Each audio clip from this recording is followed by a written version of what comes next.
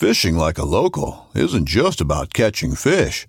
It's about connecting with the environment and the people who call it home.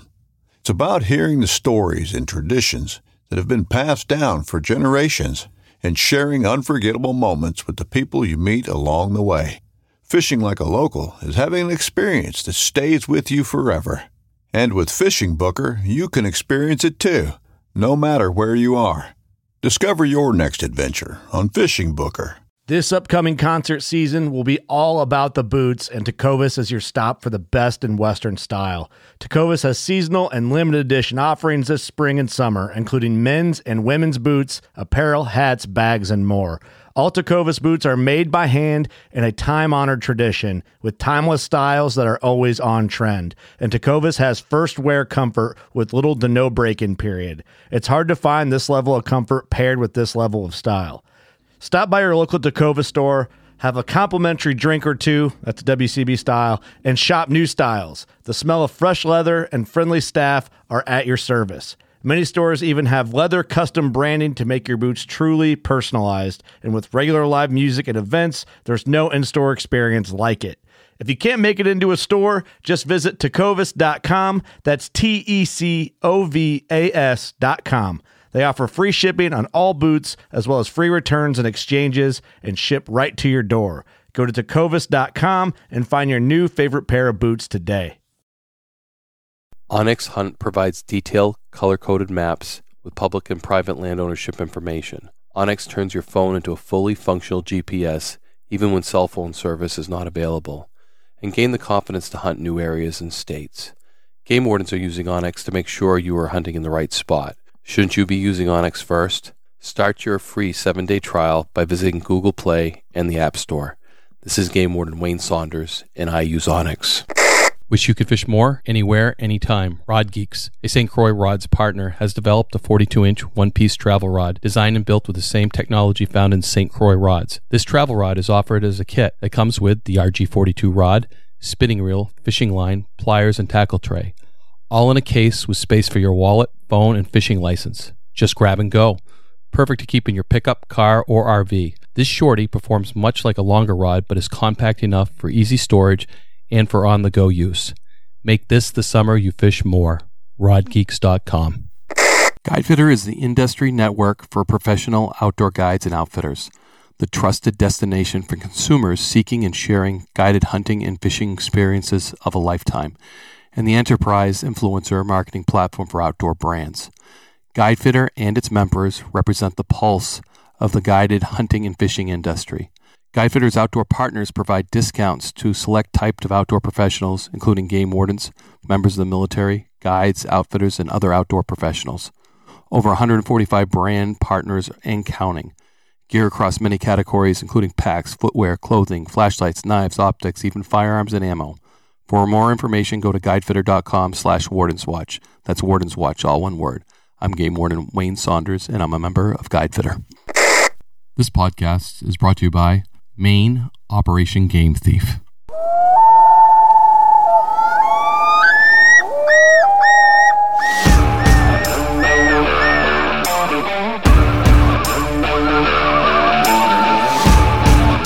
Please join me, Game Warden Wayne Saunders, and other game wardens on our adventures protecting wildlife, saving lives, and having fun, all while serving the public and the natural resources of our planet.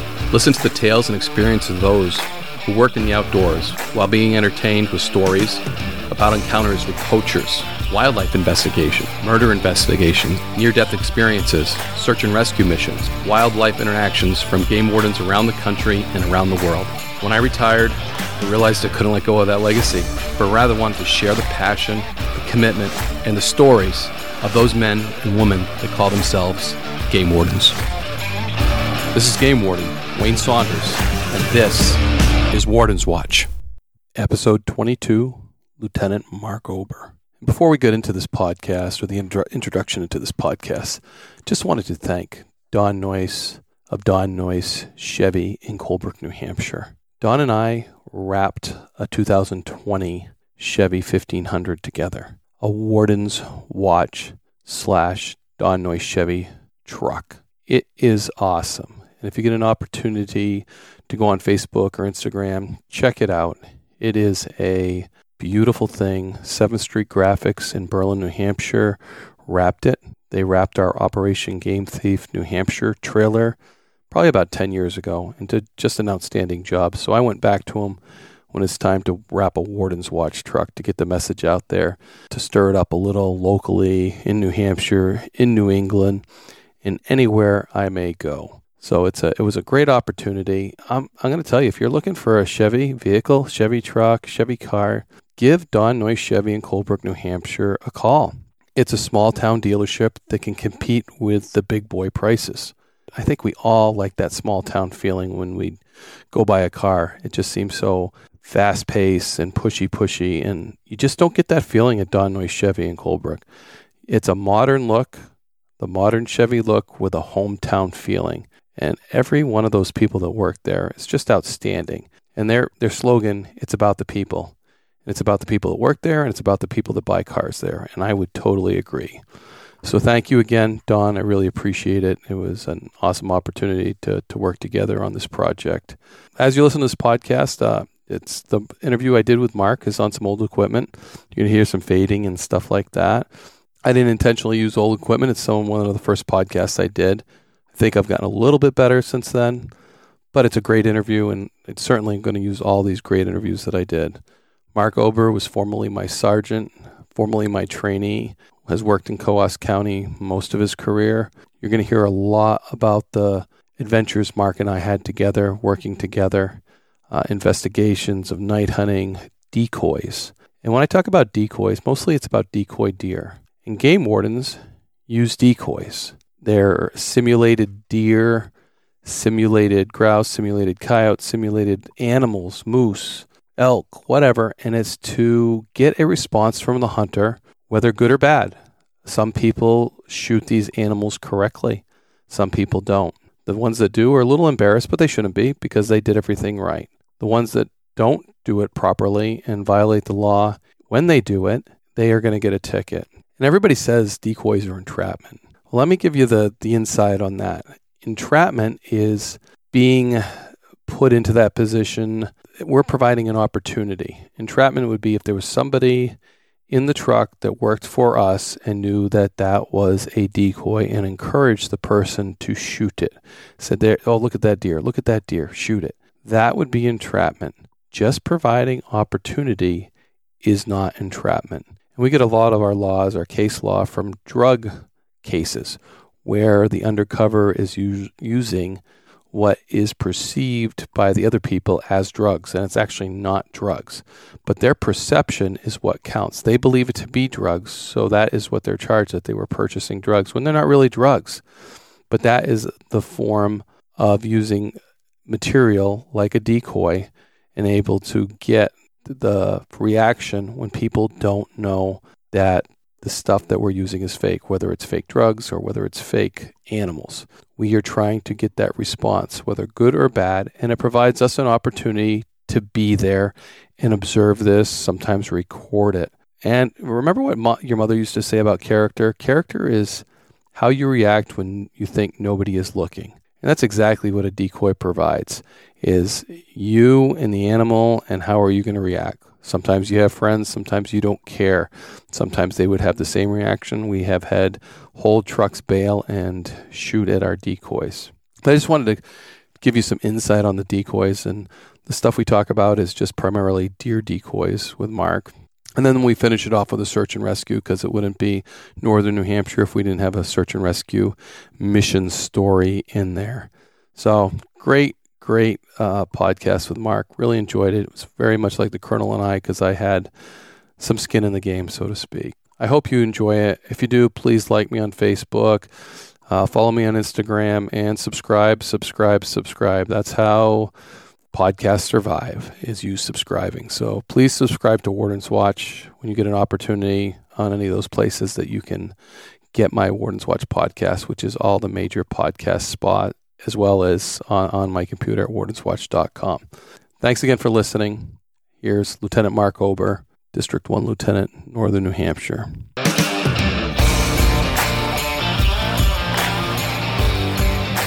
And the thing that's special about Lieutenant Mark Ober is that he took my job. I know exactly what he's going through and what he's going to go through and all those ins and outs. And we've been sitting here when I start these podcasts, I always go through. So it puts us in a state of mind of stories. And Mark and I have a lot of history too. What year did you come on, Mark? Too much history. 2005. And when we were talking, it's always good history because you liked those days back then, huh? I wish I could go back in time. And I do the same because I think about when I started and all the stuff I was doing, and that those were the great days of Fish and Game, the stories I want to tell these people and the experiences we had together, because we had some good ones. So 2005, you were a trainee, huh? I was a trainee from July 2005 to July of 2006. I don't know if everybody knows, but trainees in New Hampshire, we travel all over the state to train because as we expand throughout the country, game wardens' jobs are different. No different in New Hampshire, the southern part to the northern part, huh, Mark? Yeah, it takes a year to get all that experience down, and it's a I don't know a way of doing things that shouldn't ever change because you need that year to get really engrossed in the whole state and figure things out. Yeah, it acclimates you basically. Acclimate you, yeah. So, and then you land where you're supposed to land, and then you start acclimating all over. And you landed in the North Country. I landed in Berlin, New Hampshire. Well, it was probably a pretty decent landing back then. It wasn't the hub of activity is today. No, there was definitely not the ATV scene that it is now today, but the mill was still in operation too, and more of a hunting, fishing type clientele that we naturally deal with. But I remember those days well. Yeah. And like a lot of northern states, the paper company was a big deal. Northern Maine, northern New Hampshire, all the way across the country. I think that was a way of life in northern areas because they'd cut trees and make it into paper. And today we see all our mills closing and a whole different demographics coming in, which is recreation. Recreation-based, yes. We are the recreation police as game wardens, aren't we? The way I like to put it is when I talk to new trainees or people thinking about doing this job is you kind of got to say to yourself, all right, what I'm essentially potentially going to do is ruin someone's good time. And saying that is, okay, you're enforcing the laws. So if someone's out there recreating, whether it be fishing or riding an ATV or snowmobile, and they're breaking the law, you're going to write a ticket, which essentially in their mind is ruining their good time. But there's a reason for everything we do. And that's how I'd like to explain it to individuals to see if, okay, are you ready, willing, and able to potentially ruin someone's good time in their minds. No, you're right. And I think when I came on, snowmobile speed limits were just coming out. So we used to write a lot of tickets for snowmobile speed limits because the snowmobile limit in New Hampshire is 45 miles an hour. We wouldn't write till 60, but that's pretty common. Yeah, so I rode a lot of those and ruined a lot of people's good times, so to speak. So to speak. Yes, and you're still right. You're still ruining good times. Still doing it. Did any of those things stand out in your mind where you ruined a good time? That No, I don't. As far as you always got the person who grouses a little bit because they say that, oh well, I'm never coming back to New Hampshire again because you guys are ruining my good time. You hear that every now and then, but overall, people they know, they understand, and they take their medicine, so to speak. But as far as cases go, I don't really remember too much on the OHRV or snow machine side of things because there's just so much of it and it's generally small. But hunting and fishing, there's been quite a few over the years that are very memorable. Okay, I'm gonna weigh in here and let you. I'll tell you a story about ruining a good time here. So, snowmobiles again, 45 miles an hour. I'm running radar. I have my lieutenant back then, Marty Garabedian. We're in Pittsburgh, New Hampshire, the most northern area of New Hampshire that has a lot of snowmobile activity. I get a group stopped out of Maine. Of course, we hear, we don't have any speed limits in Maine or whatever. And I'm like, yeah, I understand that. So I write the ticket out, and the guy gets so mad that he blows his nose in it and rips it up and throws it on the ground. So, and then, well, what do you think I said then? You probably wrote him a littering ticket. That's exactly what I told him. I said, if you don't pick that up, you're going to get a littering ticket next. So, and he picked it all up and on his way again. That comes back to visit me though in the future because Marty's waiting down the trail in a cruiser with the Chief LaPointe, the chief of police in Pittsburgh. So I go down there and tell them this story. And, they're like, oh, you should have called me or whatever. And I'm like, no, I handled it. No problem. But What I failed to do is tell the clerk of court that this guy blew his nose in the ticket.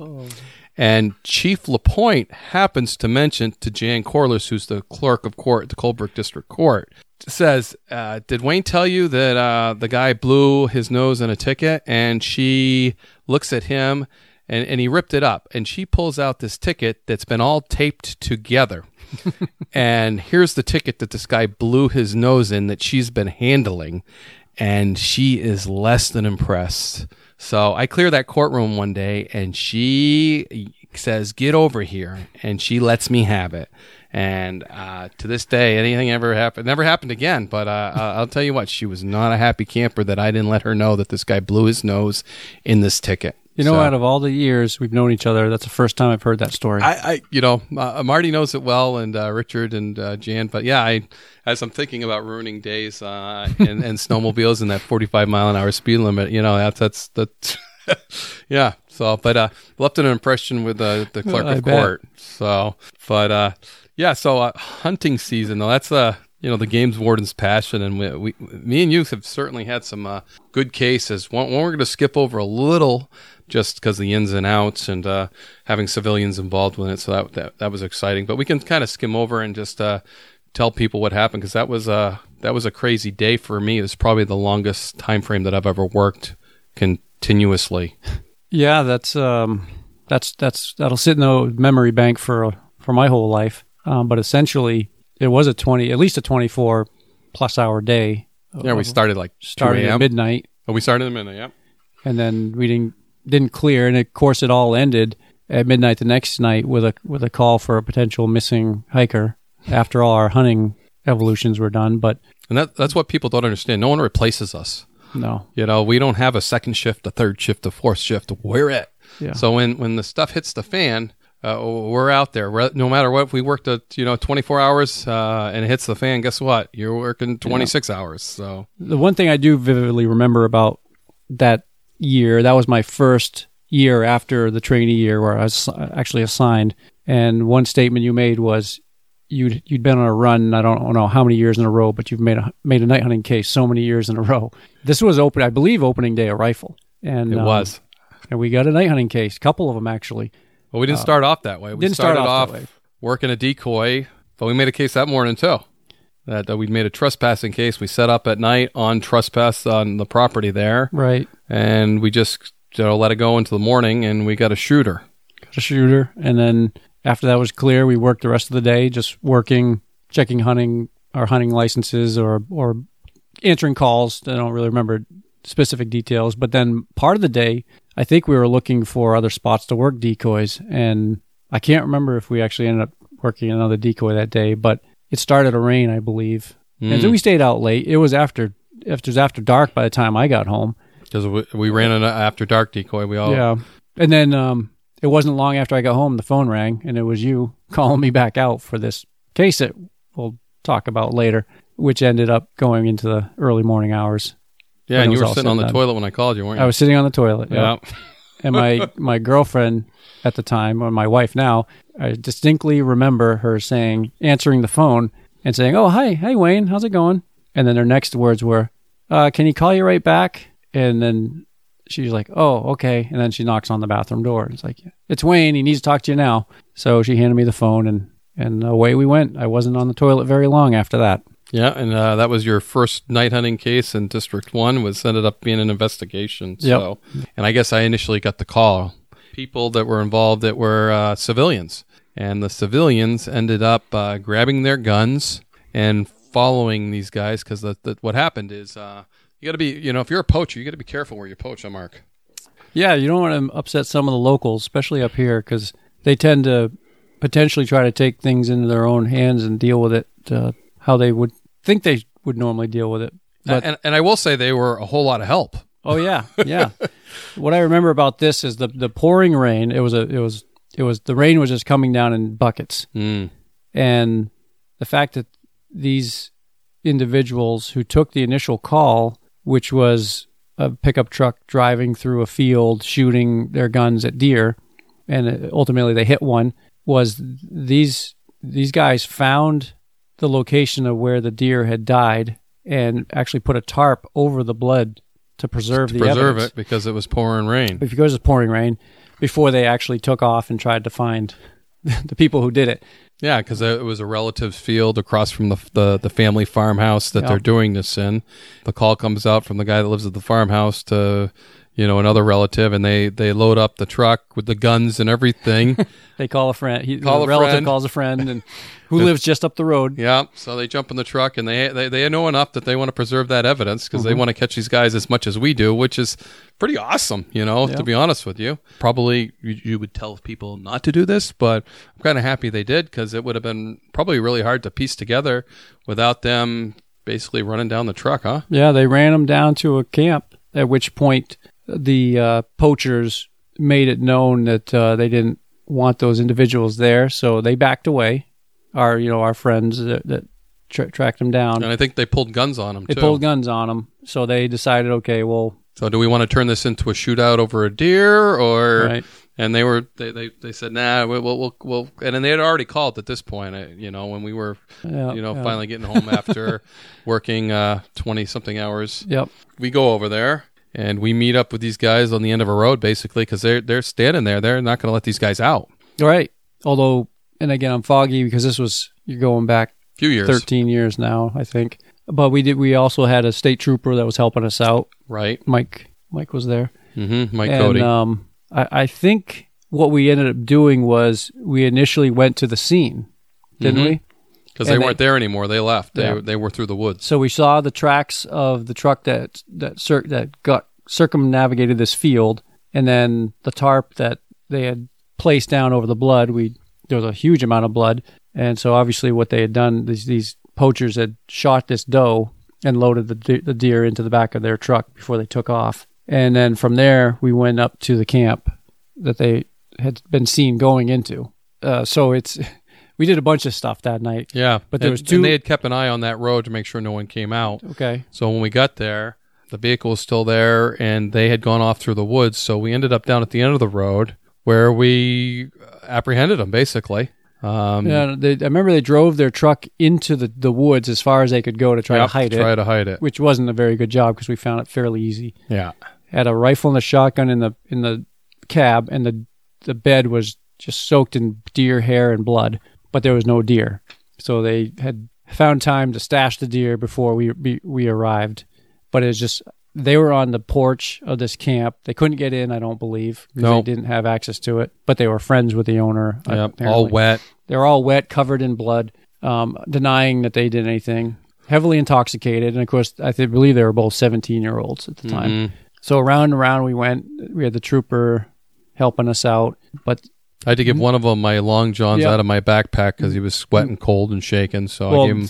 Instead of my white long johns, that was pretty sight. Nice white long johns. But that was after you took his pants from him, if you remember. Oh yeah, correctly. That's right too. I did take his pants from him. Yeah, you're so right. Because to preserve the evidence, it was blood all over him. You took his pants and his boots, I believe. Yep. Because they had blood and deer hair all over him. So as evidence, you took them, which he gave up, and you gave him some long johns to put on. That was nice of me. And we had the truck towed to a local garage to get out of basically to help preserve the evidence that was in the back of the truck. Mm-hmm. So it was literally, without exaggeration, coming down. This rain was just, it was buckets. It was raining very hard. But ultimately, we couldn't find the deer that night. We did some searching. So we did tow the truck. We got the pants. We got the boots. Got the rifle and the shotgun. Rifle and the shotgun, yeah. And, but one thing we couldn't get was the deer. Right, and it's we couldn't find it. Pouring rain, buckets. And I remember, obviously, we had to have someone watch them while we took turns at looking in the woods to see if we can locate this deer, and just couldn't do it that night. So we reluctantly let them go. Yeah, they got a ride, didn't they? Called for a ride. So we didn't arrest them right then and there. No, but we took all their And then we went up to the scene where they shot the deer. Yep, went to the scene. Collected evidence underneath the tarp. Thank God they tarped that, huh? Yeah. Because it was, it would have been a bunch of photographs, a lot of evidence. Went to the garage. Yes. We collected the evidence that was seen in the back of the truck. Basically, it was just blood and a lot of deer hair, and that's really all we needed. Yeah, we photographed all that. Photographed everything. Seized the weapons that were there. By this time, it was after midnight, and decided to make a plan to come back the next day and look for this deer because we knew it had to be there somewhere. Yeah. Now, this is the opening day in 2007, and this is when we started at midnight the day before. So, and we're rolling into, by the time we cleared that truck, I mean, we're talking 3 in the It morning. might have been 2006. Okay, it might have been 2006. Either way, but we've worked 20. Yeah, because we started at midnight sitting on the field, I believe. Yeah. We did shifts with Doug and Matt. Yep. They sat the first half of the night. We sat the second half. That's right. And then just worked straight through from there all the way till we got this call. So we're a little punch happy here. Punch happy. As a matter of fact, I remember driving home and telling you that there's a T intersection at one of these routes, and I almost fell asleep, almost drove right through it into the solid bank, because I was so tired. Mm-hmm. And you had gone there the next day, and you were like, "Are those your tracks there?" And I'm like, "No, I didn't hit my brakes that hard, but there was a strip of rubber that had been left there at the same spot." So I remember you asking me that, and I didn't do that, but we did make a plan to come back to find that deer the next morning, didn't we? Yeah, we decided, or you decided, meet me at 8 o'clock because it would give you some more time to sleep. Yeah, like 3 to 8. That was a lot. And of course, you were running a little further away than I was. Yeah, I lived a couple towns further not away too from bad. you, but not too bad. But I got up early because I just couldn't sleep. Yeah, so you went to bed at 3 and got up early. Got up probably around 5 and then decided to get there as early as possible. That I had this fear that they would try to come back and get the deer out of there and so we wouldn't find it. That was good thinking. And so ultimately I had fear that we'd drive off the edge of the road and into a bank, because we were so tired. So at around 6, I was back at the initial camp that they had gone to before they had moved. At this point in the daylight, I could see some truck tracks going off into this tote path past a small cabin. And so I just followed it until the tracks ended. And I looked, and there's a big mound of brush just piled up. It didn't really look out of place or anything, but looking closer at this pile of brush, underneath it was an adult doe. So what they'd done is they had enough time to just dump the deer on the side of this trail and then pile as much brush and shrubbery on it as they could to try to hide it. But after snapping a bunch of photos and removing the brush, it was definitely a doe that had been shot the night before. And I'd found this, I think, before you even left your house. Yeah, probably, because I remember distinctly being really pissed off at you. So I don't know if I have to bleep that, but rolling in and you're all smiles. I'm like, and I'm a little early, like 5 minutes of 8, because that's early for me. And you're all smiles and you get that doe on the back of your tailgate, and I'm like, what time did you get here? Oh, I got here at 6. I thought we said 8. We did, because I would have been there at 6 too if I thought you were going to be there at 6. So. I don't know if I would have woke up, as I was pretty slap happy even still. It's when you lose that much sleep, it's hard to wake up a few hours later to catch up. So, right. But yeah, then we prosecuted it. We ended up prosecuting them, and it ended up being a really, really good case. We seized their guns, knives, their truck, yes. And that's the only truck I seized and tried to keep, but it wasn't worth anything. It was a piece of junk. And didn't you drive it to the impound lot? I drove it to the impound. Yeah. That was a chore in itself, and it was a piece of junk and worth nothing. That was one I didn't want to keep. Trying to seize vehicles over the years, I've had problems because either GMC owns them, Ford owns them, or and if you seize from there, then all this, the collecting companies are like, geez, you have a truck of ours? And I'm like, no, I got a truck of his. Well, technically it's ours because he hasn't paid for it yet, so we really own it, which really sucks. So I have to give back vehicles. The nice vehicles I always had to give back, and this piece of junk I didn't really want. Yeah. So, yeah, I haven't had a lot of luck at seizing vehicles over night hunting cases. I've tried, but not a whole lot of luck. I'm sure there's wardens out there that have had better luck than I at seizing vehicles. So, but that was a pretty cool case coming from the people that started it. There's a call that came directly to me and rolled from there. But just like Operation Game Thief, they can do the same thing. Call and we can be on it like that. That was your first night hunting case ever? First one ever, because the year prior I was a trainee. Didn't get into anything at that point. Yeah, I didn't have you through hunting season. We could have gotten something. Probably. Yeah. I always tried to get one. Just and you know what? I take a lot of pride in this. I think Jim was the only guy that never actually had a night hunting case that I was present for in my career, because he came on the last year. And I really tried to achieve that, and I just couldn't pull it off, that last one. But everybody else in the district, all the other officers I'd been with, or they'd been with me when we had actually a night hunting case. So that was kind of a cool thing to say as I got done. So, but no, and being with your first one, and then you weren't happy. You wanted to see a muzzle flash. So Correct. So we had to get that out of your system too. And I've had a few since then, so that's always a good thing. Yep, I trained you right. Investigation. And we didn't wrap that one up till... It was a while, ultimately. Right.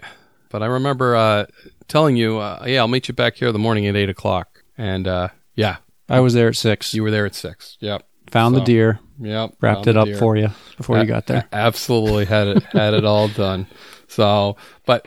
I'll tell you, back then, Mark Ober always challenged me, because he's like, I need a night hunting case. I'm like, we got a night hunting case last year, because he'd be like, oh, no, that wasn't a real night hunting case. I'm like, what do you mean it wasn't a real night hunting case? It's like, I didn't see the muzzle flash, because the muzzle flash is pretty important to a game warden, because that's the adrenaline dump.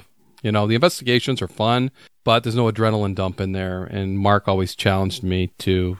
something else. So now he needed to be there in person, see the muzzle flash. And then we jumped out a year. 2007, the first muzzle flash that I saw, muzzleloaders, opening day or opening weekend of muzzleloader. And of course, Wayne and I are working again. This day, we spent a lot of time driving around trying to locate the perfect decoy spot, because we had a good decoy with us. And we had a couple different locations in mind. And the spot we ultimately picked wasn't our number one, but it was like a last minute decision. Where are we going to go? We couldn't really decide. It was either north or south in the district. And we drove a little bit to get there. We drove a little bit. And went an hour south just to hit this spot. Yeah. And it didn't leave much time for setup, but we set it up or got it in a reasonable location to be set up. And that was my job, as Wayne was the chase vehicle, so to speak. So he sat in the cruiser stashed away. I didn't like being the chase vehicle, but there was only 2 of us, So I waited till after it was dark, both legal and where you couldn't see anything, and I set up the decoy at a specific area where someone would have to turn their headlights or use a spotlight to actually see it. It wasn't probably 10 minutes after I radioed down to Wayne that I was ready to go, and I was just picking out the spot where I could sit, being out of the line of fire, and where I could see everything. I had my radio, my flashlight, whatever gear I had with me, and I specifically remember seeing the headlights coming from the direction we were hoping they'd be coming from, and I reached down to get my flashlight, and I couldn't find it. And it was dark, and I'm feeling around, and I can't find it, I can't locate it. And the truck is coming, so I just kind of hunker down and watch. And they did the exact same thing. They did the thing we expected them to do, or hoped they would do. They turned their headlights on the deer, and within 10 seconds, 15 seconds, the muzzle flash was there, and the muzzle loader went off, and I just remember running to the vehicle to do the takedown, and without a flashlight, of course. So that's an officer safety issue that no one's ever heard about before. But ultimately, the passenger got out, shot through the crook in the door frame, hit the decoy, and I got the driver and the passenger out, disarmed them both before Wayne even showed up. Now, in defense, people got to know that I'm not sitting on top of you with a cruiser, huh? I'm probably a half mile down the road. And you were a little closer than a half a mile. Okay, maybe that. But, I had some difficulties, going down there. First of all, it's either feast or famine. The decoy thing is, you shoot, kaboom, and then the adrenaline dumps and the action happens. Well, that doesn't happen a whole lot. Eric Fluette thought, the first day in it, when he got into our district, he got a night hunting case. He thought that happened every night. It's a lot of work to get a night hunter.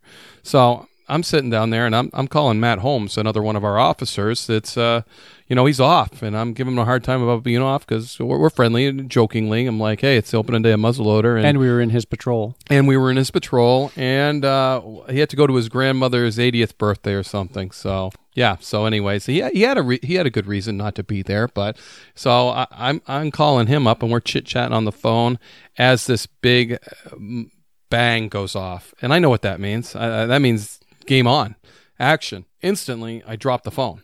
with Matt on it. I dropped the phone, and I'm not in my cruiser. I'm in Mark's cruiser, which, if you guys remember, you have to step on your brake in order to shift it. Back in these are like 19 or that wasn't that old. It was probably 2004 Chevy or something. So, but you got to step on the brake. Well, my truck had been disabled, so they took that, so I didn't have to actually step on the brake to shift it into gear. So I could just shift mine into gear. Well, Mark's hadn't been disabled. I never stepped on the brake, and I'm trying to get this thing into gear, and I reefed on that thing like I couldn't believe it. My arm's hanging on that, and I am like, what the heck is wrong with this truck, And several times I am jamming it. That was all I can, jamming it into drive, and it's not working. And it just dawns on me that, you got to step on the brake. And I step on that brake, and I get it into drive, and I put it to the floor, and I dig furrows down that railroad bed that I was sitting on. Furrows. And, of course, Matt's still on the phone, but the phone's laying on the bottom of the floor, the cell phone. So it was fairly new. So we had cell phones back then. And I roll in there at Mach 1. At least I think it's Mach 1 on this road. And I see this guy standing out there, and I don't see Mark anywhere. And of course, this is tense times. Guys just shot. So they got a gun. So I pull out. I got my gun out, and I'm yelling at him, "Where is he? Where is he? Where is he?" As Mark chimes, I'm over here. He's behind the truck. We de-escalate that. That was, and Matt was listening to this whole thing on the cell phone laying on the bottom of my truck, and eventually I pick up the phone, and Matt's still listening on the phone. So he gets it blow by blow, and he hears me yelling, and he got to experience that night hunting case from a whole different angle that we did. Good times. Yeah, and you saw the muzzle flash. Saw the muzzle flash. The adrenaline dump. Adrenaline dump. Ran right at them. They were more shocked than I was. I think. Obviously, they were deer in the headlights. Definitely. So there was no resistance at all. They handed me their muzzle loaders and put their hands up and then waited for you to arrive. But yeah, that was a good memory. Good memory. And you got to see your muzzle flash. Yep. And I'd only been on for less than 2 years. Less than 2 years. Already 2 night hunting cases under your belt. Yep. Some guys, I hate to say some guys can go a career without getting one because I hate to think that, but I know of guys that have gone careers without getting them. So, and to a game warden, that's pretty important, isn't it? It is. I hope most people do this job for this purpose, to go out there and catch poachers. That's definitely why I did it and still do it, and couldn't imagine doing anything else during hunting season than trying to catch illegal activity, particularly at night. And it's your Super Bowl, your World Series, everything rolled up into one. Yeah, it is, in my opinion. Yeah, and that's why we keep trying to get that ultimate Super Bowl World Series every year. Yep. I loved every minute of it, whether it was an investigation or you can't beat the in-person, got them, that one. So as we're talking, I'm thinking of another case that I really like too, Mark, the time you saved the loon. And the loon, and actually that story has a tragic ending because I believe that loon was found dead the next day, but... Well, the loon you tried to save. The loon we both tried to save. We both tried to save, yes. But there's some good photos which I'm going to share. Which basically, if you don't know the full story, it looks like I'm the only one there trying to save it. But because I'm taking photos. No, but there's a couple with you and I, so there must have been someone else. You're right. Someone else had to take photos. You're right. But just a classic loon that was wrapped up in fishing line and sitting on the shore of a boat launch at Mirror Lake in Whitefield. And we did our due diligence and our duty and tried to save the loon, but ultimately something else happened, or maybe it was too far gone. But we released it, and I think we got a report soon thereafter that someone found a dead loon. But it might not have been that loon. We didn't do enough. we did. Although enough. I didn't run it down to Concord either. So catching wildlife is tricky, anyways, isn't it? This one wasn't so much because if you remember the call we took, someone had already put like a laundry basket over it absolutely to keep it there. Yeah, but yeah, the one thing I distinctly remember about this loon is how actually powerful these animals are. They are extremely powerful, and you were holding him down, holding this thing, sweating, and I'm trying to unwrap fishing line, trying to cut the fishing line off him, and he was and not get bit. Yeah.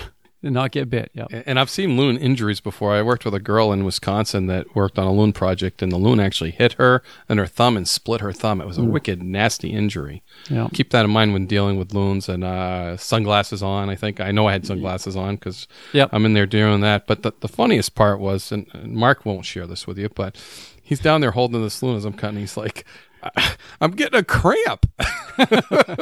I don't remember that. And I start to laugh. Yeah, you wouldn't remember. Like, I'm cramping up. And I'm starting to laugh at it because he's been down pinning on this stick and he's in a position holding this loon and he's cramping up. Vaguely remember telling you to hurry up because it's taken so long. And you were cramping up. I was cramping up, yeah. And I have those pictures, so we'll certainly share those on the website so they can be what position not to be taking the loon off of. But that's certainly a fond memory of mine. And and you're like, you and Matt are probably the only working wardens still that had a triple kill on a moose. Triple kill. Actually, no, that was to go to the beginning. Yeah, let's go to the beginning. Our old lieutenant Doug Rolinski, who got the initial report that these 2 moose hunters wanted to report a double kill. Although they only reported it when they brought one of the moose into the check station to check it, and they saw Doug standing there and decided to go up and tell him that they'd actually shot 2. So Doug calls me, and we go up to the scene and find the other moose. And as he had, I'm trying to remember the story now, he made them gut out this moose because we were going to obviously take it and try to salvage it. They had self-reported. And so while they were busy gutting this moose out, I decided to walk up the skid road where they had shot it. Just probably another 25 or 30 feet. And lo and behold, I see another brown hump laying a little bit further up. I go up and check, and there's another dead moose. And these hunters hadn't actually known that this one was there. So I called my lieutenant. I said, "Hey, Lieutenant, can you come up here for a minute?" Because he was sitting there watching them gut out this other moose. And he comes up. And I remember distinctly when he saw it, his initial reaction was, "Oh." And then, you have to bleep that, Okay, sorry. I was going to ask you if I can swear, but I got to give you the whole, like you were there. Yeah. It actually happened, right?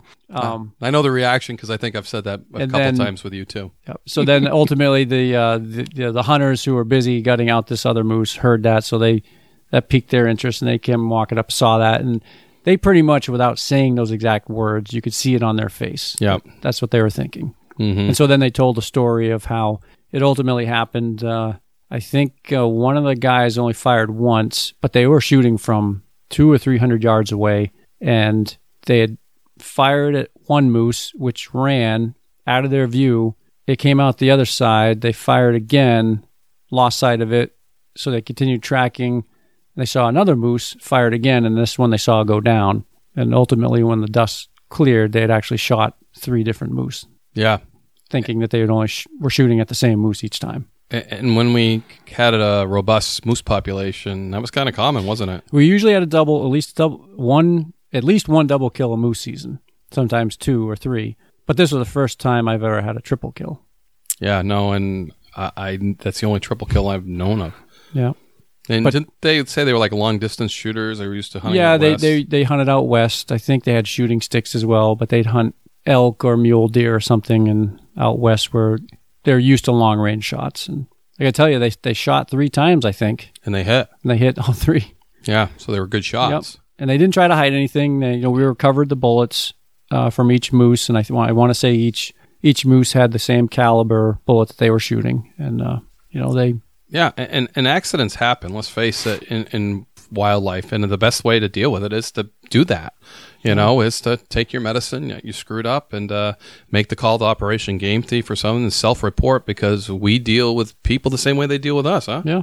No, we definitely work with them, and it's way better to work with us or call us initially, let us know what happened, than us to find out and track you down. And we can understand how that happens because we see it often. Yeah. I find myself, I was watching the Meat Eater program on Netflix, and they shoot a moose and it goes out of sight just a brief, and I'm like, don't shoot it, and he didn't. So that was good, but instinctively, because I dealt with so many of these cases, that put one good shot in it and call it good and go from there. Make sure that hits, but if they get out of sight, go just one tree away, don't do it. Done. If you can keep your eye on that same animal the whole time, that's good. I remember Jefferson, Cherry Pond, 2 beautiful bulls, and what a job we had getting them out of there. And I don't think you were on back then. 2 beautiful bulls. I mean, laying dead side by each, because one stood up, they shot it, It went down. Well, guess what? The next one that was laying bedded right beside it stood up. They shot it, and it went down, and they went over. There was 2 moose. Understandably, they thought it was the same moose, but when you lose sight of it, any game, don't pull that trigger again, because you might end up with 2 dead bulls, 2 dead cows. If you can lock on and not lose it, you're probably good for another shot. But make that first one count. But it's good, especially people that shoot really good. Yeah, they can squeeze the trigger off and be accurate every time, and then and we end up with a whole bunch of dead animals like these guys did. Right, and it's one of this particular location was one of the few spots I can think of where you could actually do a 200 or 300 yard shot pretty easily. Normally, those ranges aren't feasible around here. Absolutely, I'm sure. Sportsmen have heard always the deer story too, where the deer stood up and they shot it, and they stood up again, they shot it, and they end up with other side of the stone wall. There's like 3 dead deer. Yeah, and it does happen. So, and it's the way you deal with it is the way game wardens deal with you. Call that number and say, hey, I screwed up. Can we deal with this? And we deal with it the best way possible. Sometimes game wardens screw up. We're not perfect people, for sure. So we can understand how that goes. So I think I had my best decoy run with you, too. Day after Thanksgiving in Errol. Yeah, when the lieutenant in a blinding snowstorm says, the acting major who's acting colonel's coming up, and we need to do some decoy work, and we need to be productive, and it's a blinding snowstorm. And I remember setting up, I was so stinking mad that I couldn't find a spot, and this and that, and how are we supposed to work on a decoy in a snowstorm? Yeah, we found a good spot, and again, challenging but doable. And I specifically remember it because I'm the young guy, so I'm the one that had to trudge thigh deep into the snow to set up this decoy well off the road to make it a safe shot if someone took it. Yeah, how far do you think that was? I say 100 yards, probably. Yeah. We had to get a little bit far away from the road because it wasn't one of our better decoys. It was a plywood. It was plywood, yeah. Yep. But on that fresh snow? On fresh snow, had to leave tracks, or... You couldn't leave tracks. Couldn't leave tracks, so you had to walk through the woods with it, away from where we were ultimately set up. And no, you worked your tail off. Yep. And it was right after Thanksgiving, and we didn't have much faith in it, I don't believe, if I remember correctly. It was a good setup, but we were doing it because... looking back, I remember the outline of that deer. The snowbanks were very high. We have 3-4 foot snowbanks at that time in November? November, yeah. Had white camel on. I did. You did, yeah. I was offset in some, I think, a good stand of firs where I could be relatively hidden and not be seen. And we got a couple shooters early on.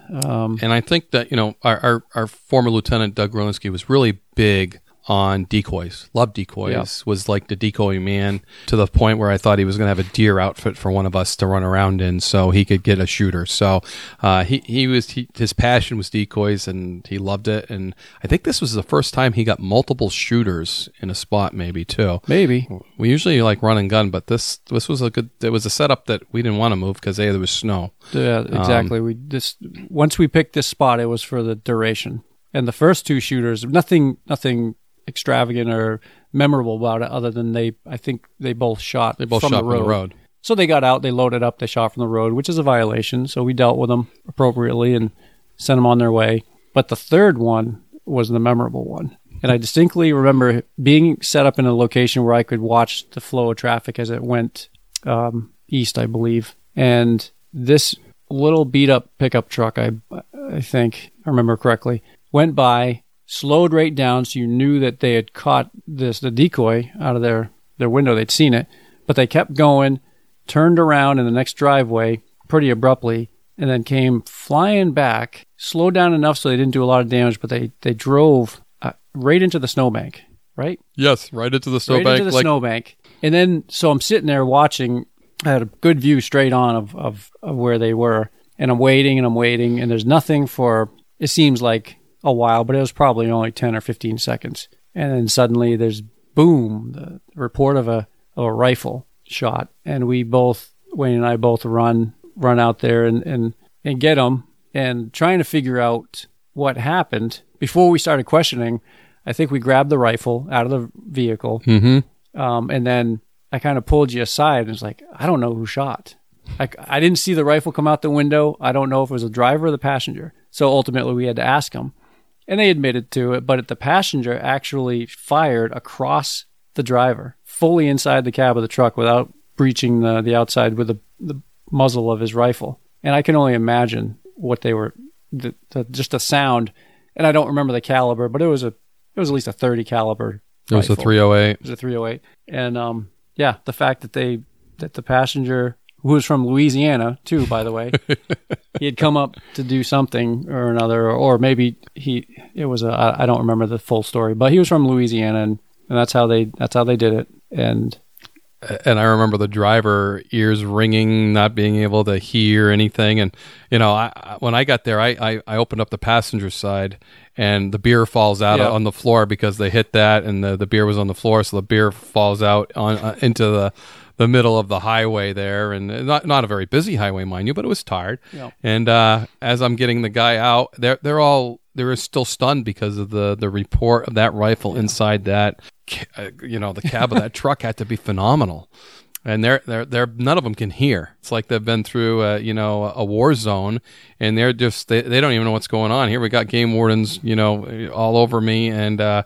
can't hear. It's ringing, and so yeah, that was pretty. And then that other decoy case where I was so mad that I got busted there. So yeah, so you remember that one in Arrow where I do again. I had to hide it in another spot where our illustrious lieutenant loved working decoys, and he liked this spot, but again, there was snow on the ground. So when there's snow out there, you got to be obviously more mindful of where you set things up, because you got to watch out for not setting tracks and all this other stuff. But Wayne and I were on the ground, and I got the location, the better location where I could actually hide in the bushes and not be seen. But Wayne was going to be on the other side of the Route 16 on the Androscoggin River side, which is literally only maybe 15 feet of bank between the road and the river. So he's sitting there totally exposed except for his snow camo. Yeah, there's no trees. No trees, nothing. I got a little angle there, I got to lay flat. So every time a car comes into view, he had to lay flat so they didn't see him. And there was one particular time where it was kind of slow going. We didn't end up getting anyone that day, but every time it was slow, Wayne would stand up and start talking to me across the road about how stupid this setup was, and this was dumb, and they're never going to get anyone, and just not happy with this location. And then a car would show up in the distance. He'd laid back down again, and when it went out of view, he would say, "This is dumb. This is stupid. We shouldn't be here. What a waste of time." Blah blah blah. And then there was a stretch of time where there was no cars. There was nothing going on, and he's standing up there talking, and again talking about this and that. But he'd ultimately say this was a stupid setup, and he hated it and didn't want to be there. And then I hear him, and I'm kind of hunkered down, just listening to him, going, "Yep, okay." And then I hear him say, just out of the blue, "Hey, what's going on?" Or some words to that effect, which actually made me look up. And little did Wayne know, and this wasn't being very perceptive, but there was a hunter actually walking down the side of the road towards his location, and he never saw this guy until the guy was literally almost on top of him. And the guy was probably listening to him the whole time, ranting and raving about this stupid setup. And yeah, he took the opportunity to check the hunter's license, obviously. But if he'd been just laying there, quiet, he potentially could have got a guy shooting from the road. And yeah, we didn't. Totally. Got to be aware of your environments when you're like, you set up so you can see the decoy and set up where they're going to shoot from, but there's certainly other aspects of walkers and other people that are going by. So that was pretty early in the morning, so I certainly didn't expect to see a hunter walking down the road. Well, it wasn't a really good place to walk down the road anyways. I don't know what he was doing. So right. Anyways, that one case in Stratford, I want to finish up with that, and maybe we can talk into search and rescue, because I know that's your favorite topic. Me, you, Glenn, Eric. What a good memory for probably the year before you retired? Yep, the year before I retired. Yeah. So Glenn got some pretty good intel. Well, actually, Glenn and I got some good intel. The weekend before, we were out early, well before the sun came up, trying to get the elusive illegal hunters, and we had worked a spot in Lancaster that we thought was good, but I'm sorry, Stratford, and nothing came of that. So when the sun came up, we decided to patrol around and look for other locations, and we checked on this location down across from a old railroad bed, and someone had been out there that morning and circled around these fields and left their tracks. You could tell it had been done while we were sitting somewhere else, someone had been there. So, of course, we were all That's mad never at a good ourselves. feeling, is it? No. We were mad. Wrong place, wrong time. Because that was a location that we had contemplated on sitting. We ultimately decided to do the other spot, which was the wrong spot. So no harm, no foul, though, because we're like, okay, next weekend let's do this and work this and get set up there early and try to catch this person. Yeah. So we did, and enlisted the help of Wayne and Eric Fluette, and it was 3:00 in the morning, maybe. It wasn't too terribly early, but it was early enough where we all met up in a location. We all got into Wayne's cruiser. And this was a big area, so we used everybody to spread out in this big area so we could kind of hone in on things. So. Right. So the one spot so we got into Wayne's Tahoe, and then he dropped me off in one location. Now when you say that we got into Wayne's Tahoe is filled with so stuff. I think Eric and Glenn were sitting on each other's laps. Yep, they were sitting on each other's lap, and I think you got the back little wedge that I had spaced out for wedge. you. But we had to do this stuff quick because we can't be seen by anyone. And so you ran several miles to this first location where you dropped me off, and then you had to backtrack, and I think you dropped them off at a different location. Mm-hmm. Ultimately, when we were set up, we were only maybe 3/4 of a mile apart. But so we're set up, and it was right around 4, maybe, somewhere around there, that I see the headlights of a vehicle coming down the hill to this old tote road where the field that I was set up in. And I had a newer radio at the time, portable radio, and I made the call to let everyone know I had a vehicle coming, but the face of the radio lights up like a Christmas tree. Yeah. And I barely had enough time to just let them know I had a car coming, and this radio just glows, so I had to shut it off real quick, and I didn't dare turn it on the rest of the time. So this vehicle comes down, crosses over the railroad tracks, and comes through the bar gap of the field that I was actually sitting at. And they do a complete, very slow circle the field, obviously looking for deer, but I wasn't sure what to do because we were kind of hoping on a spotlight to make it really a concrete case.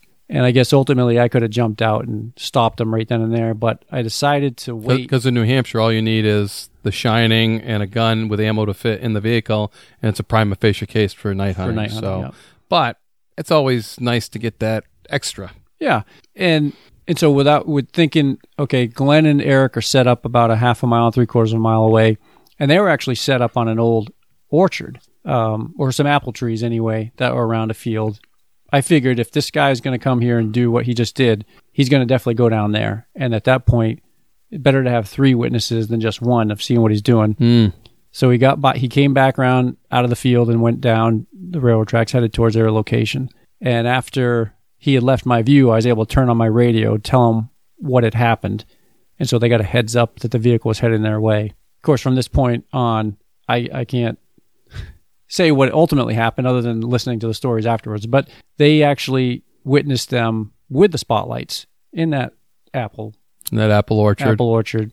And but they did another loop, this time using spotlights, and they decided not to stop them because they came out onto the railroad track and started heading north again. And at this point, the decision was for Wayne to come down the railroad tracks from the north and basically stop them before they could get away. Yep. So they call me, and it sounds like we're all set. So I take off, and I'm going at a good clip again because I got to get down there, and I'm a little ways away. So, and the entrance I need is in the field, so it's in the middle of a field. I blew right past it, and I get towards the end of the field, and I'm like, oh, I missed the entrance. Well, I don't want to take the time to spin around and find the entrance. So I'm like, I know if I just cut out through this field, and I'll eventually come to the road that goes down through the middle of it. And it's pitch black out, and I've got my headlights on. So I cut out into the field, and I start going across this cornfield. Probably 35, 40 miles an hour. But my truck is chocker full of stuff. And going over these corn rows and everything keeps popping up, going kaboom, kaboom, kaboom. And I'm like, now I'm, those guys are like, hey, Wayne, where are you? Where are you? We got, we're getting ready to take them down. And Glenn and Eric, they are now he's turned around and he's past their location, and they are following him in the dark, on foot, following this truck down the railroad tracks as we're getting there. So, and I jump out on the railroad tracks after I almost killed myself driving through this field at 40 miles an hour. Everything's in disarray and everything. And I hit that, and all of a sudden they see my headlights, down, and the bad guys figure it out. The poachers figure it out. Yeah, the headlights down here, that's not a good thing. And that's when Eric and Glenn do the takedown. And when I talk to one of those or both of those, we might have to regurgitate this because it was pretty intense there for a while. And you were a long ways away. It was. I was coming. I was on foot as well, trying to run down and meet up with those guys to help. But by the time I got there, they'd already made the stop and gotten the poachers out of the vehicle, which turned out to be a father-son combo, which has a long history with us. But it was a very good, one of the better cases that I can remember. And it was pretty adrenaline-driven, I remember, because those guys are on foot, poking down through, and here I am. I'm supposed to be there, and I'm trying to get there, and I don't want to go too fast. I got the pedal going pretty good, and I am taking some serious bouncing through this field. Has anybody ever driven through a field? They know every corn row was a bump, and I am bumping across 40 miles an hour with all kinds of gear in the back of my cruiser, just going every which way, and those guys on the radio going, "Hey, where are you? We need you now." So, which heightens everything, and yeah, so it was some pretty adrenaline dump there and get there, and no problems taking them down and everything, and went down smooth. So, and hopefully Glenn and Eric can expound on their first line experience, because they were right there taking down that truck on foot when I was quite a ways away. They could see my headlights coming, but that was about it. Yeah, that was a pretty awesome case too. And again, it goes back to like information, like you guys did develop that information and everything, and then work the information, whether it's from an Operation Game Thief tip or whether you develop your own stuff. That's the way we're smart too. But you have time for one more story? Absolutely. You must remember the pursuit in Wentworth location from the guy who almost got away. Yeah. So we're talking about some adrenaline here. Yeah, I'll never forget that. And that's a great story to pick up, because that was me, you, and Young Love. And Young Love's transferred to New York. He's a New York game warden now. Yeah, this is a great story. So, yeah, go for it. Another decoy location, which was, again... I picked that one out, too, didn't I? Yeah, you picked that out. I picked out good spots. That was not a good spot, though. It wasn't a great spot. It was not great. We got a shooter. We did, but there was definitely not a lot of faith in that spot when Jeff and I were out there waiting and getting it set up. This time you were complaining about the spot, not me. I was kind of complaining a little bit, but not really, because we were there. It was actually a very mild afternoon, late fall, and believe it or not, no snow on the ground, which is actually better for us. But Jeff and I set up the plywood decoy off the beaten path, just enough so if someone was looking for a deer, they could see it, but it wasn't open to everybody who wasn't looking. And we talk about a piece of plywood, we know what we're talking about, but everybody listening, it's basically a piece of plywood that we cut a deer form out of, and we paint it up, and we're doing the artwork, and we're not very good artists, some of us aren't, but it's enough to do that perception. It's cheap. It seems to get shot a lot. But yeah, that's what we have as a plywood. It's nice and easy and portable too. Yeah, very portable, easy to throw out at different locations. And this one spot, we were not getting a lot of activity. Not a lot of people were seeing it. And we were there for a couple hours with literally nothing going on.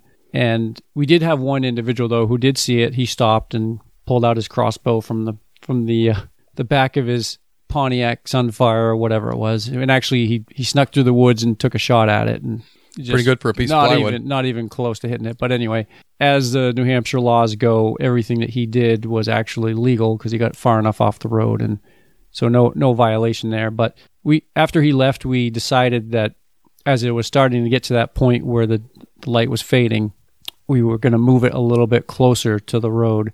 We were a good 80, 100 yards maybe down into this path that led towards a river bottom.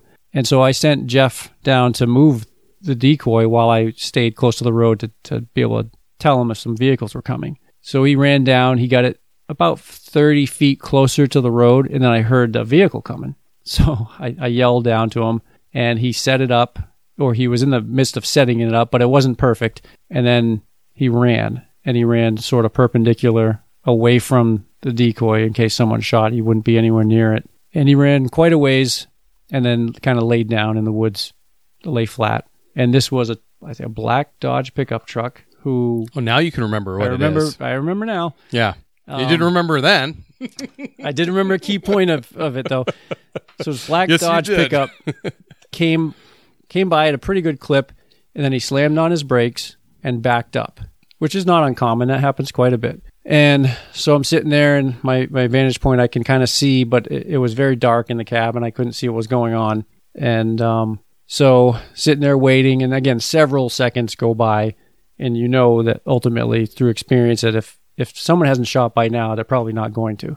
And then I heard the horn beep, which is definitely an indication, because when someone beeps their horn, they're trying to scare the deer away or at least get it to move so they can tell it's real or not. So when I heard the horn beep, I sort of let my guard down and figuring, okay, this guy's just going to mess with us for a little bit until he takes off. It wasn't 3 seconds after the horn beeped that, again, the shot went off.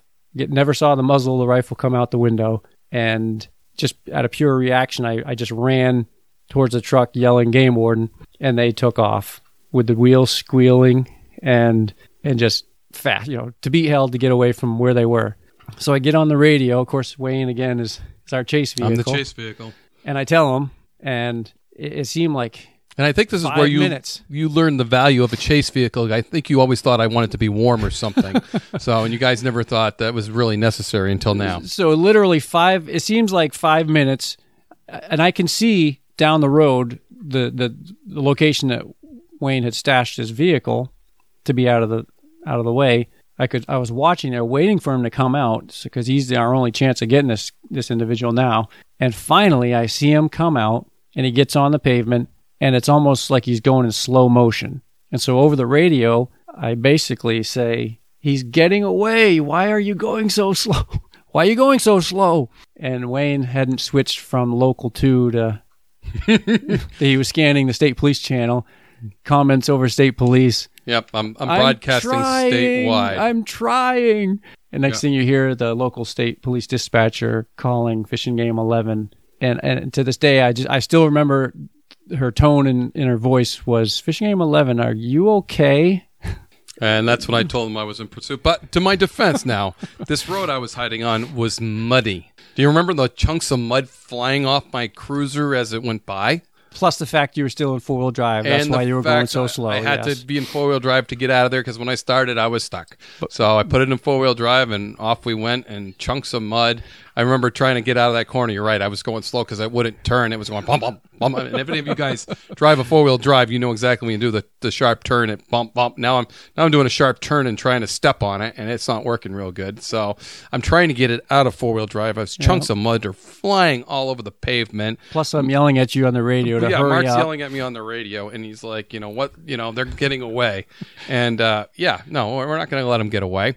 So finally, and I think it was almost when I got to you, I was finally getting out of four-wheel drive because it didn't want to come out. Right. So I finally pop it out of four-wheel drive, and I stomp on it. So now I got some time to make up, which isn't good. I should have been on it a lot quicker than I was. I'll admit that. You know how that works sometimes, Murphy's Law. But I'm stomping on it now, but I'm not putting on my blue lights because we're working pretty dang close to the Maine border. I'm a little worried they're going to head to Maine. And then that just happens. Now I got to call Maine State Police. I got to get the Maine Warden Service involved. That's a lot of radio work and a lot of other things. So I am flying, cooking, and finally I see taillights, and I'm like, oh, there they are.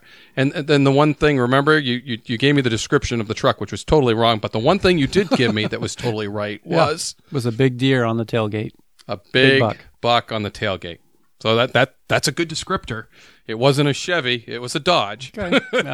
But you gave me the big descriptor that I could identify this vehicle was there was a big buck and the tailgate was down, which was totally awesome.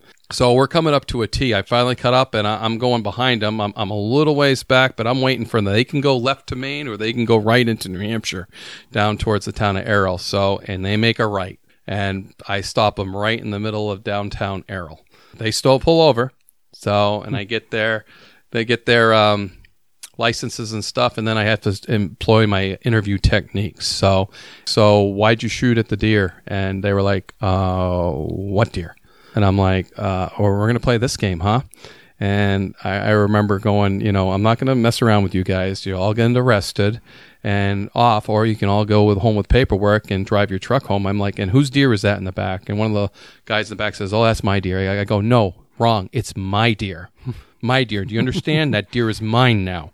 Unless we get some cooperation, this truck is mine now. And that's when they started cooperating a little. I'm like, if you guys want to make this a big deal, I can make it a big deal. Right now, it's not that big a deal. You pulled over when you were signaled to. The officer yelled at you. You took off. And they were like, "Oh, we didn't know what he, we didn't know what he was saying. We thought someone was running out of the woods because we shot at their deer." And I'm like, "Yeah, I don't believe that, but we don't have to go from there because I think you knew exactly what was going on and you ran, and at least you stopped now. So we're not going to have a big pursuit and everything." So they ended up leaving with some paperwork, and it was a good case, a good chase. But yeah, I think you've been on there for a lot of my adrenaline dumps, Mark. And I always learned, the pursuit vehicle is always essential. And I used to hate it because the guy in the trucks, that sucks. That's a sucky job. It's nice to be out where the action is. Yeah, you get cold and stuff, but you can chit chat back and forth, and it's a better time than sitting in the truck warm. But it's always a necessity. And I always think guys think that I wanted to stay in the truck warm until that happened. Yeah. But yeah. Without you there, we definitely would have lost. If we didn't have someone in a vehicle ready to go, that guy would have got away. Yep. And I remember the look of helplessness as I sped by you. Passed right by us, yeah.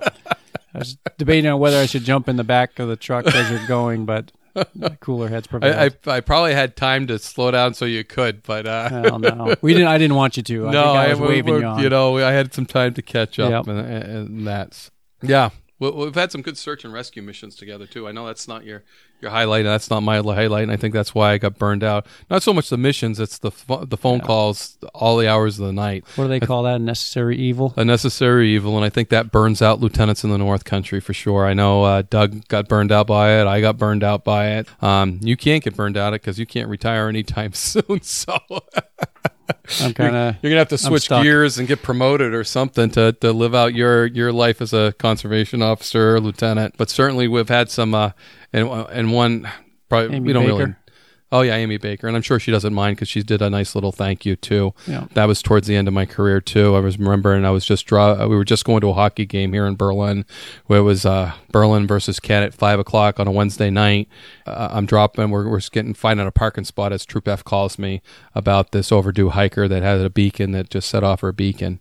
So, and I get to learn a lot about beacons too. But I called you, Matt, and Jim was on that one as well, right? Yep.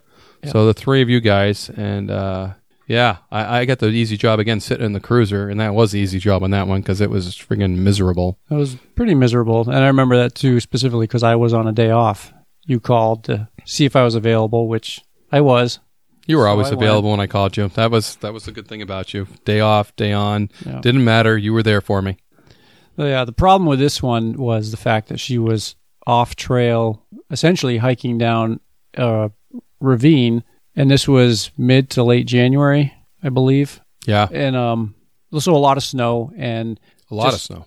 Just trying to follow her tracks down this ravine because we had to hike up to the top to find out where she ultimately was because there were so many false hits on her beacon. Some hits showed her high, some showed her low, some in between. So we basically had to clear all these spots to be able to find exactly where she was. So Jim and I started high, hiked up Ammonoosuc Ravine Trail almost to the top of the ridge where I cut her tracks going down this off trail ravine and just followed her down.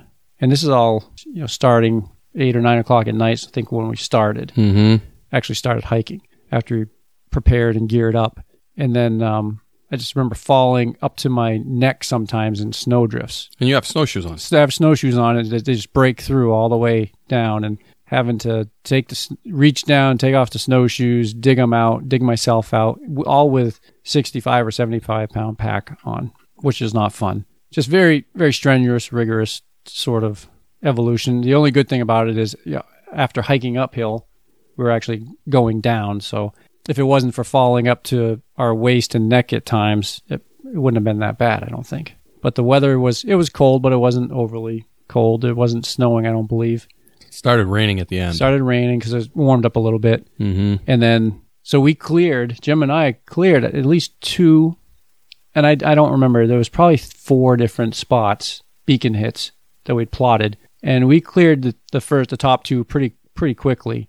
So, and we were following her tracks, so we kind of could gather that she was down lower than us. And luckily, Matt Holmes was still coming up, and we were able to divert him to the lower beacon hit, and he came in off of a covert backcountry ski trail, which is sort of snowshoed in and packed in, and he was coming up from the bottom, and we were coming down from the top, and he actually reached her before we did, and she was fine, hunkered down, had a pretty serious gash on her hand from falling down the cliffs and stuff. What was it? Well, then No, I think she was trying. she was trying to start a fire. She was trying to start a fire with a knife and ended up cutting her finger, which ultimately, I think later on, she had surgery on to repair it. But her big mistake for that particular hike that she went on was not having any snowshoes. And if she did, she probably would have been... Probably. And a GPS, too, because I think it clouded in up above, and she didn't know which ravine to take down. Yep. So a GPS, she had a spots, which, wasn't real handy, but a GPS would have probably brought her right to the trail and down. So yeah, she'd made it quite a ways down before she ultimately decided to set up a little camp and spend the night when we found her. But just the whole evolution for anyone who's never been up to the White Mountains is you gain a lot of elevation in a short amount of time, and it takes a lot of energy to get up to elevation with all the gear you have to bring, and then hike down through what we'd hike down, breaking trail, breaking through every other step. I remember several times. For some reason, Jim was a lucky one. I don't know if he broke through even once, but I was kind of leading the way. So you were packing everything for him. He would watch me struggle, fall down into my neck, struggle out of it, and then he'd just walk around that location because you don't want to repeat what I was doing. Yeah. But it was one of the most strenuous rescues that I can remember being on. And just being totally wiped out at the end. I think I heard that a lot from you every time you were done a rescue. That's the worst rescue I've ever been on. So yeah, because I can't remember the ones prior. Probably that's why. Probably I remember the courier case you were doing a carry out, and he was probably 300 pounds plus, and I remember you going, "That's the worst rescue I've ever been on." Well, that was one of the worst carry outs I've ever been on for sure. Worst carry out. So worst rescue, worst carry out. Yeah. So no, definitely. So, and Amy was very thankful. Very nice lady, and I could go on and on about these beacons. Some of those personal locator beacons that have to be placed upright and perfect in order to get a good lock on. The spots seem a little bit better, so I don't want to be a spots advertisement, but I could be because I would prefer they have a spots over a personal locator beacon because those things are just conducive to the environment and how they're deployed. Mm-hmm. So if they're deployed correctly, they're probably going to be right on. Some of these devices were meant for sailboats or ocean flat ocean traveling. So to bring it up to the mountains, you can get a lot of false locations, and the signal gets distorted, and a lot of issues with them we found out over the years. Yeah, and it's tough to conduct a search with all these false locations because you got to clear every one. So I'm sure you know that as a sergeant, you know that as a lieutenant, and you got to go out there, and when these beacons get set off, we got to go out and see if we can find the beacon. Hey, Mark, thanks for sharing some of the career that I get to spend with you, and it's been really fun, and you still get some of it to do, new challenges as a lieutenant, taking over the North Country. So I feel for you, man. I know you do.